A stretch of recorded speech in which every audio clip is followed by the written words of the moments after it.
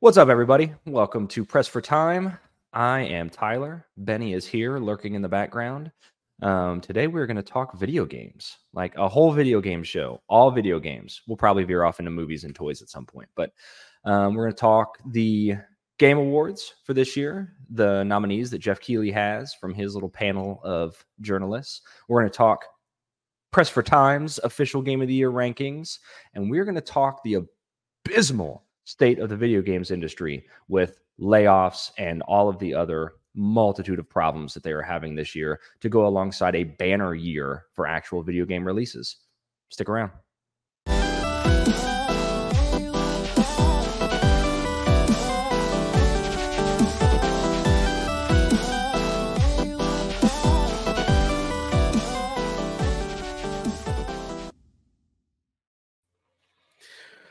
Busy year for games.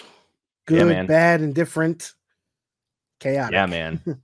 It's been a fuck of a year. Like, there's really no other way to put that. And I love that we run this show, that this is our show, that we're not beholden to any corporate entities. So we can just sit here and say that. Like, it was a fuck of a year.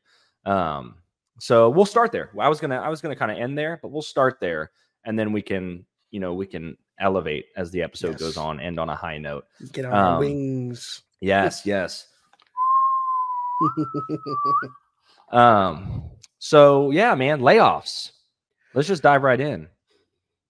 Yeah, it's been rough, man. Just obviously us knowing some of the people in the industry, a little more than others, but just knowing, being in the scene, being fans of the games first, and knowing what goes behind the creation of these games.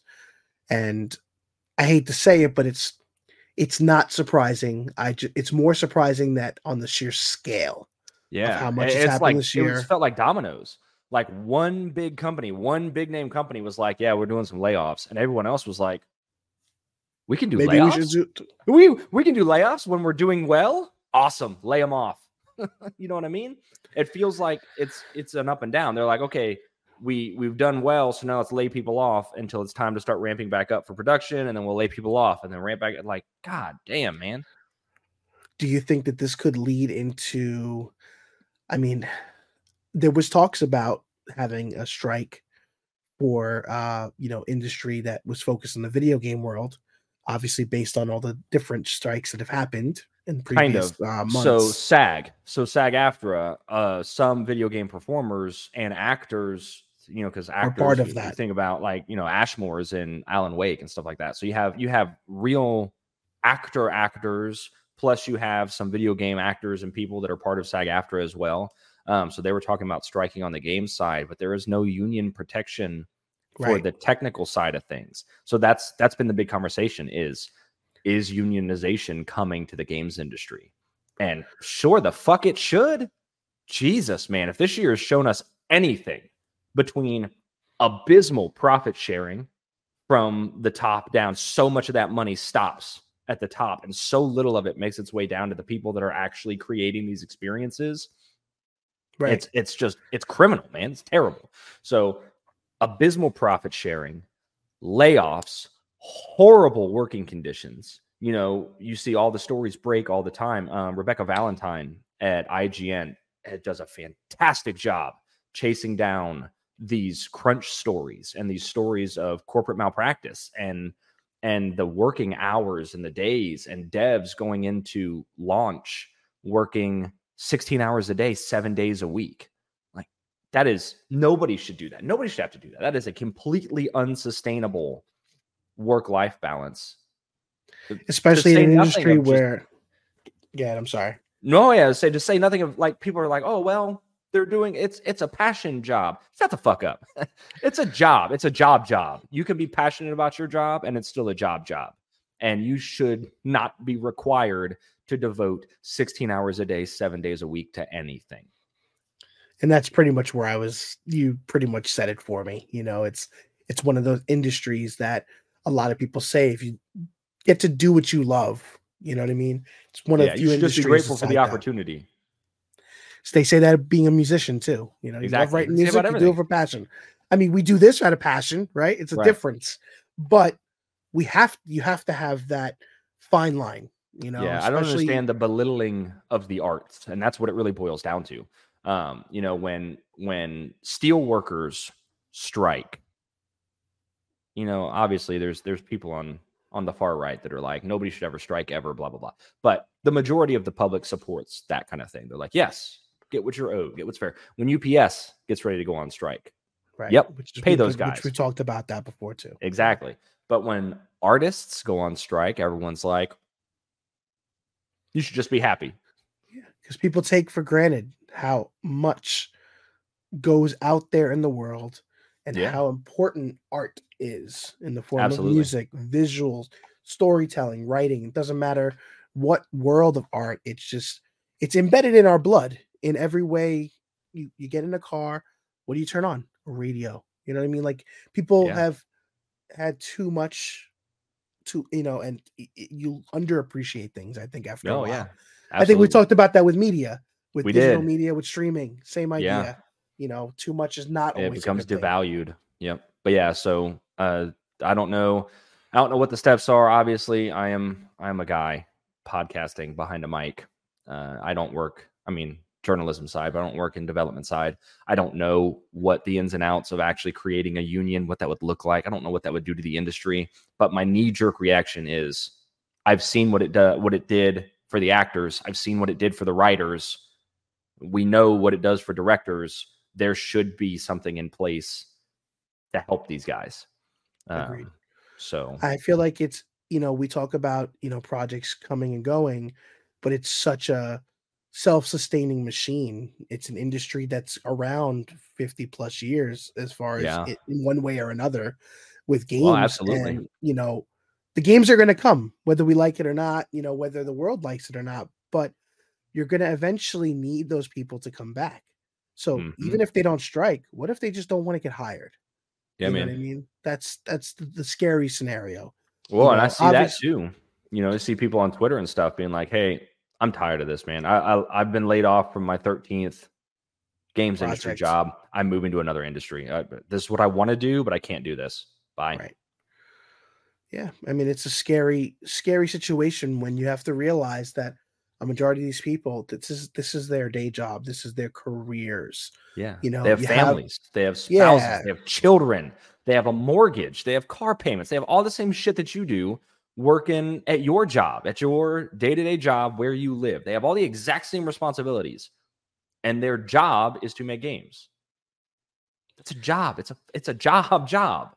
And I feel like yeah, that's where the big disconnect is. But I don't know. yeah, I will say, and this is a direct point, and this is something that I've kind of been building to.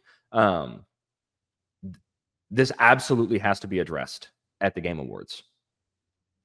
I'm all for, I understand the people that are like, celebration and yeah, celebration and keep politics out and keep current events out and all that.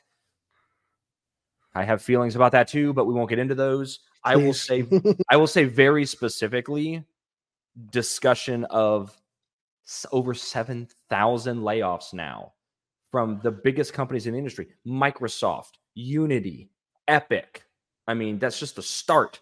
EA, Ubisoft, friggin' Bungie, Sony, like everyone Yeah. is laying employees off with very little real, hey, this is why. Everybody's turning record profits. Everybody's showing out incredible games. Well, except Microsoft, but everyone's got incredible games coming out. So, I get it. Microsoft bleeding money with that Games Pass shit, but I they thought it was probably need I thought it was the Sphere, the Vegas Sphere. woo, the Sphere, yeah. So maybe Microsoft, but everybody else. But it should be addressed. Microsoft needs a candle. Needs a candle? Yeah, of course. I knew it was coming. I'm gonna go on You saw me strike. reaching. I'm You saw me reaching. unionizing this podcast, and the collective bargaining says no candles. Amazing. But no, it really does. It needs to be addressed at the Game Awards because it is such a big piece of this year, and I will be not surprised, but I will be incredibly disappointed if it is completely glossed over and not touched. I feel like Geoff has it in him. I don't think he's obligated to not. You know what I mean? but it's like such a Oh, gray it's his area. choice. It's absolutely Yeah. his choice. It's absolutely his choice, and he should be saying something. But we'll see. We'll see. Yeah. I'm not going to condemn him yet. The show hasn't aired. We have no idea. But I will say he has been uncomfortably silent about all of it in the weeks leading up to this. It's a tough position to be in too, I think it is. I think it is. Okay. Because again, like you said, because he's not obligated to anybody, and he does. He's not obligated to anybody. He's his own person running his own thing. He should be able to stand up for those people and be like, hey, listen. And I will cite precedent. When all the stuff with Konami and Kojima happened, he was very loud, very vocal about his support for his close personal famous friend, Hideo Kojima, and very anti-Konami. He stood on principle and he said, hey, this is fucked up. Something should be done about this. This is unacceptable. So my take is if he's willing to go to bat for his friend, Hideo Kojima, he should also go to bat for the 7,000 workers that were laid off this year in the industry that we're supposed to be coming together to celebrate. Well said. I'll get off my soapbox. I mean, no, I commend you for having the courage to say it, because not a lot of people feel comfortable, having these strong opinions on this stuff. Me, I try to stay in the middle. I try to understand both sides. There's always a business aspect of it, right? But again, for transparency, for those that have been watching us, this is not our careers. We have jobs and other responsibilities, but we do this out of pure passion. But we have to understand the facts, and we have to, convey the fact that everything's a business when it comes to works. Things happen, layoffs happen in every industry, but we talk entertainment, we talk video games a lot.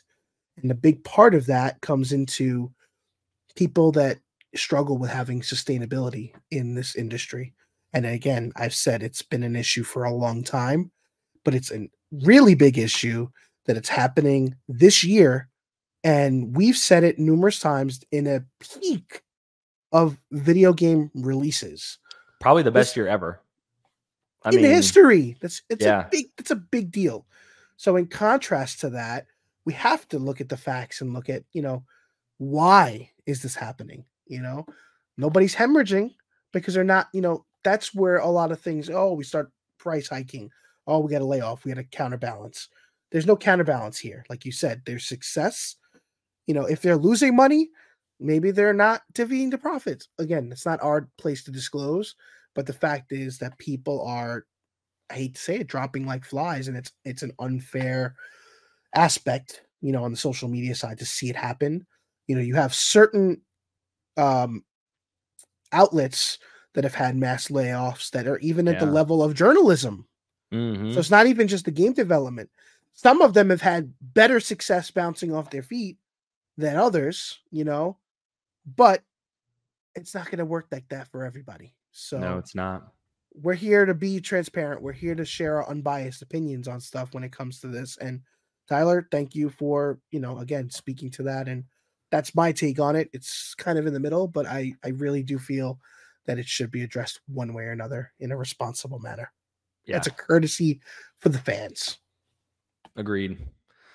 All right. So continuing on Game Awards, let's talk about their nominations for Game of the Year. And so correct me if I'm wrong. The way the Game Awards works is it's a panel of like 120 people from various reputable games journalism sites. And they all come together and kind of do a voting system, somewhat like the Oscars. Right. And all of those that are voted in go to the main stage. And then final voting for Game of the Year happens from there. So let's talk about the Game of the Year nominees. Let's see. Yeah, so I figured if you needed a minute, I'll just start a little background music. Trying to see if there's a way. No, there's really no. That's fine. So we've got, in no particular order, Alan Wake 2, Baldur's Gate 3, Spider-Man 2, Resident Evil 4, Mario Wonder, and Zelda Tears of the Kingdom. First thoughts with that list, go.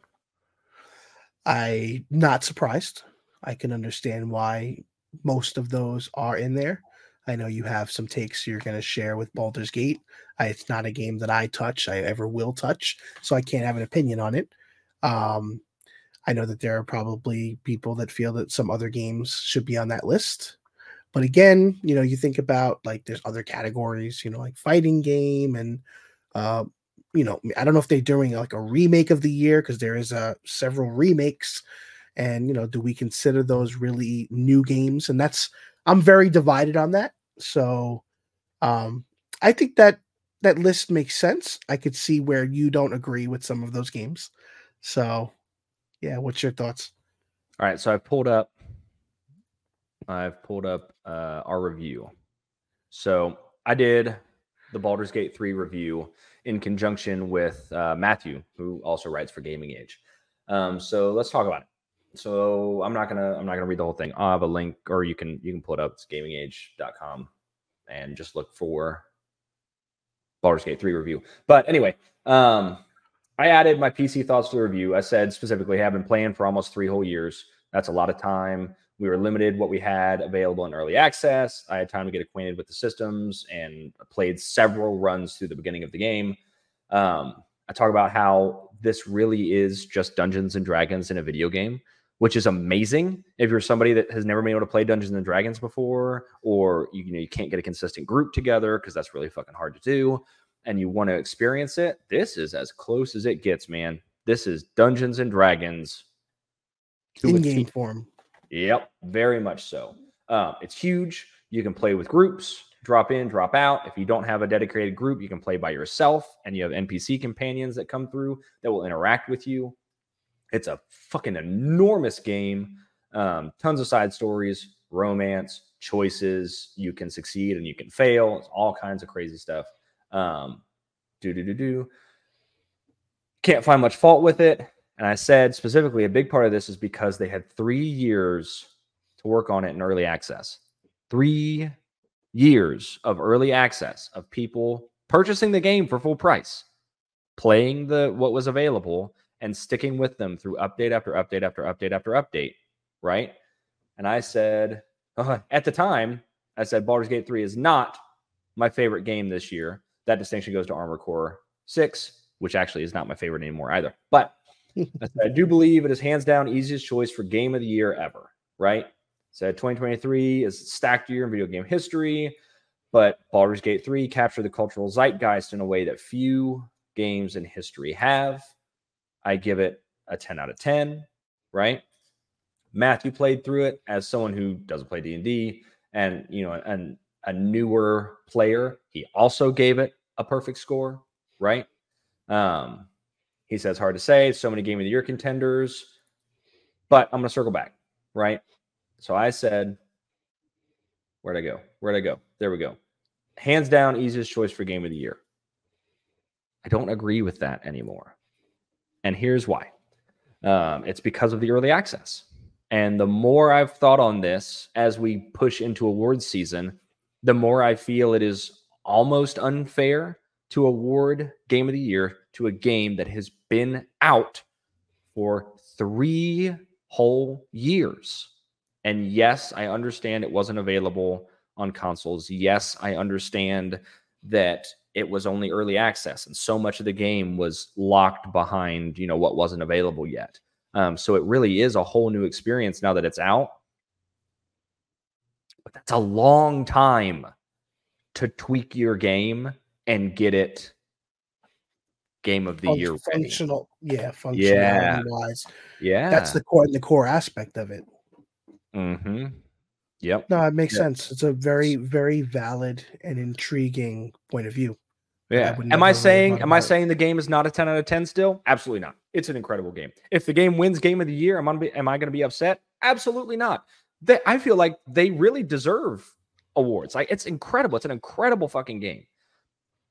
But the more I look at it, especially in a year that was so full of unique experiences, new games, sequels to 2010 games, sequels to games that are almost 15 years old, that come out and astound everybody. You know, there's so much this year that I feel like the 3-year early access period is almost a little bit of a crutch, almost a little unfair. So having Baldur's Gate 3 win the award that it will probably win, I mean, it is almost the favorite, like almost guaranteed to win Game of the Year. And a big part of that is also the cultural relevance, like how many people are talking about it, how big it became in the minds of people that aren't necessarily gamers, aren't necessarily D&D fans.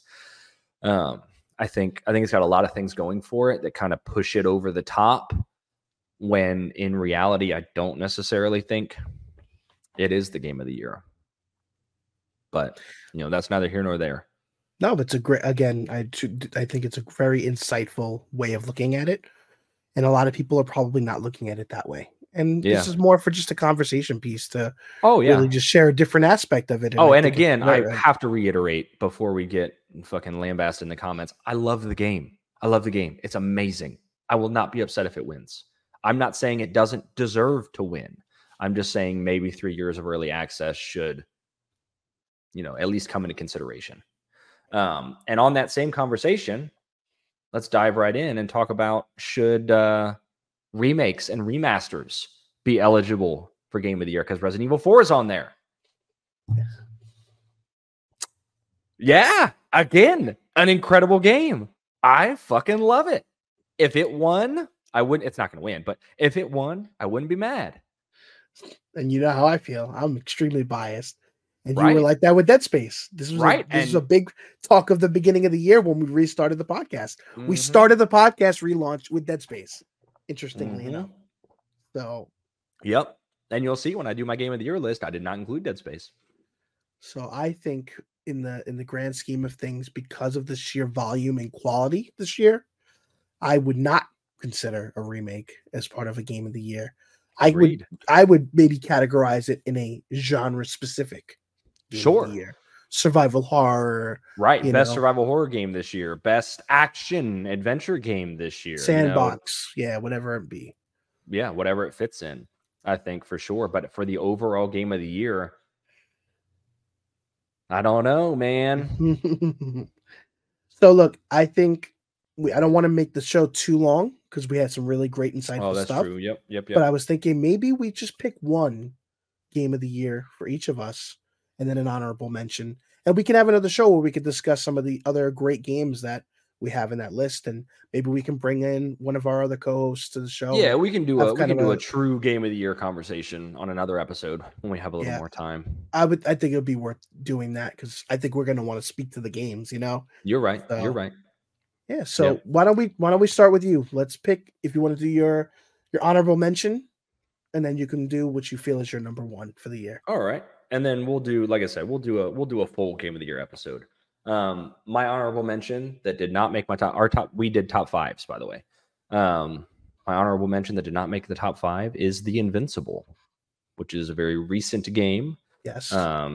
Let's see. You just reviewed it, right? Just finished the review for it. Yep. Interesting. And I remembered you had said, oh, you know, if you saw it, you would know because I had it on my watch list or whatever. Yeah. And I remember the artwork. Once I saw the artwork, I'm like, yep. Okay. Now I remember. It's pretty great, isn't it? Really cool cover. Yeah, really intriguing. Like it's kind of, I want to know what that is, but I didn't do too much research on it, so I'm not gonna lie. You kind of gave me a little bit of insight of what it was about, but yeah. So it's Starwood Industries made it, published by 11-Bit Studios. So it's not a big AAA. You know, it's not indie either, really, but kind of is. There's a conversation we had about what fits indie now as well after this Game of the Year, but we're not going to talk about that. But yeah, so it's a walking simulator-ish kind of game. I've seen it lovingly described as Firewatch in space. So if you liked Firewatch, you will probably like The Invincible. I gave it a 9, and I think I gave it the highest score, or maybe not the highest, but close to the highest of all the outlets that I've seen. Because I really loved this game. Like, awesome. Really loved this game. It's pretty short. You can get through it in 6 to 10 hours, depending on how much you want to do. But you can replay it again. There are choices you can make, and there are different endings and different things that can happen based on what you choose.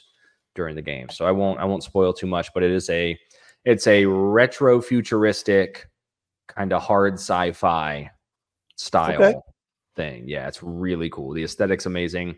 The art style and the environmental design is just incredible. And I could spend hours. I did spend hours just wandering around Regis 3 and just enjoying how fucking beautiful it was and finding little bits of things everywhere. So that is my honorable mention, and my pick for game of the year, which is hard. It's hard to lock it in. Yeah, it really was. I sat here fucking with this list for like 15 minutes, but I've got to give it to Final Fantasy 16. Got to, man. Makes sense. Yeah. Makes sense. Yeah, it's so incredible. So incredible. It's perfect. That's why I figured you were disappointed with the Game Awards list. Yeah. 16 should have been on there. It was very much snubbed. Yeah. Do you feel enough people played it? Maybe not. I didn't get. I mean, I feel like enough people played it, but again, maybe I'm biased. I don't know. It's a great game. I have to get back to it again. It's a weird thing to say when there's so many good games. I mean, we always have a backlog, right? As gamers that we buy stuff, but stuff that we want to get to, and it's on our list. Like, and the biggest struggle for me, I think, this year is because of the compacted list of quality games. Then you have games coming out right before the awards, so stuff that I haven't finished either. So it's that issue, because one of my games is like up there, but I haven't played it enough to get through it to like cement that. You know what I mean? Yeah. So it's a tough one for me. But do you want to talk a little more about your choice, or? No, I'll save it for when we do the big episode. But let's hear yours, man. Let's hear your honorable mention and your pick. We'll see if I'm right or not. So my honorable mention is going to be Tears of the Kingdom. Okay. Fair enough. Yeah, so it's up there because obviously I'm a diehard Zelda fan. I did enjoy my time. I played a lot of it, several hundred hours, I think. But you know, it's a lot of the same as far as like what we've had. You know, there is refreshed things, there's multiple maps, things like that. The story is what really put it up there in my honorable mention, because there was so much more to the details with Ganon, and you know, it was just awesome. It was great storytelling. The gameplay mechanics it was okay. Like, I didn't love it, but I got into a groove and I just played it and got through completion. I finished all 3 maps, which I'm not a completionist in anything. And I don't even get a reward for that. But except Spider-Man. Yes. first platinum ever. Yeah. But I know they were handing them out like candy, so I don't feel like I achieved anything. You still did. You still went through and did it. But yeah, I mean, I really hope that we can get a return to form for Zelda. I really hope that they consider going back to that GameCube tech demo that they did use and give us a game like that. Even if it's a new style, totally inspired by Dark Souls, like Dark Souls Light. Well, I don't need Dark Souls Light Zelda, but I hear you, but I feel like that would end up being too derivative. Yeah, I mean, like more so like control wise. I wanted to feel like controlling the character. I feel like that might be an interesting way of exploring. Like Elden Ring felt like a Zelda game, you know, in essence, to some degree, to me. Okay. You know, but anyway, yeah, that was just my thought on it. My game of the year is going to be Spider-Man 2. Yep, I knew it. A solid choice, truly. For me, as a nerd, as a Marvel nut, as a Spider-Man nut, well, Spider-Man's cut off from the video, but I love Spider-Man, and I'm a diehard Venom fan more than anything. So having a game with Venom in a mature, gritty, rich storytelling, very emotional, emotionally attached throughout the story. All the voice actors just did an amazing job, and I never felt any of the side missions were a chore, because they usually are. And the fact They that were I in the platinumed the first one game. for sure. Yeah. It was a I didn't big want to save upgrade. anybody on the side, and like there was dialogue, and to me there was just so many unique things that you don't need to put in the game, but because they did, I'm like, that's cool. Like the graffiti scenes when like you're doing the graffiti and you're helping, and then you're kind of at that low level scenario. It's not needed, but it was a cool dynamic, and just take a break because it wasn't too long. You know what I mean? Did it need to be in there again? No, but it worked. I liked the little side missions where like Spider-Man's helping the woman try to find the animal in her backyard, and it ends Yes, up that being was like a pretty fun. robot. Like it's just a Mhm. lot of cool, great, unique little ties to the bigger picture that it's, he's the friendly neighborhood Spider-Man. There's Right. this grand world ending entity that's happening, but he's still doing his thing. Miles is still doing his thing. The worst part of the game is Miles's costume at the end of the game. Like that's the Mm. only thing I could really flub on the game. Everything else I absolutely loved. The fact Yeah. that Miles has a Wolverine costume, again, another fan favorite for me. So it Yeah. it had to be. And I also Oh, I finished am it. I am waiting for Wolverine with bated breath Oh, because I will I mean, if ride. if nobody's told you already, Right, right? right. Dude, I'll tell you what, the not necessarily super popular X-Men Origins Wolverine video game on the So good. 360, bro, I will So ride for good. that movie until I fucking die. Or for that game, not that movie. Yeah, For that not the game. movie. Yeah, Yeah. not the movie. The movie's trash. But the game, dude, I will ride for that game until I fucking die. That game So was good. so So good. good. Yeah. So good, man. I Oh, think it's in good hands. I'm excited. But that's mine. And again, I have my other top four, which we'll yeah. discuss. Yeah, Um, we'll do a dedicated game of the year. I have some ideas. I'll talk offline with you here when this is over. cool. But we'll keep that All one right. right there. We'll nip it in the bud. Sound good? Yep. Sounds good, All right, bud. everybody. Thanks for listening. We appreciate your time as always. Really quick, thank you, 500 subscribers. Yeah. 500 in less than a year. We can't thank you enough. We figured Yep. let's get this out there beforehand. You guys are awesome. It means so much, for two guys that are doing very little to promote other than just being on social media. We've grown the team to, bigger numbers, and we have a great team that's helping us with content. We can't thank you enough. We're going to figure out a giveaway soon, as we mentioned in the past. But if you are just joining it for the first time, please make sure to like and subscribe. We won't let you down. We have some great content coming this way. But until next time, everybody, take care and have fun. See ya.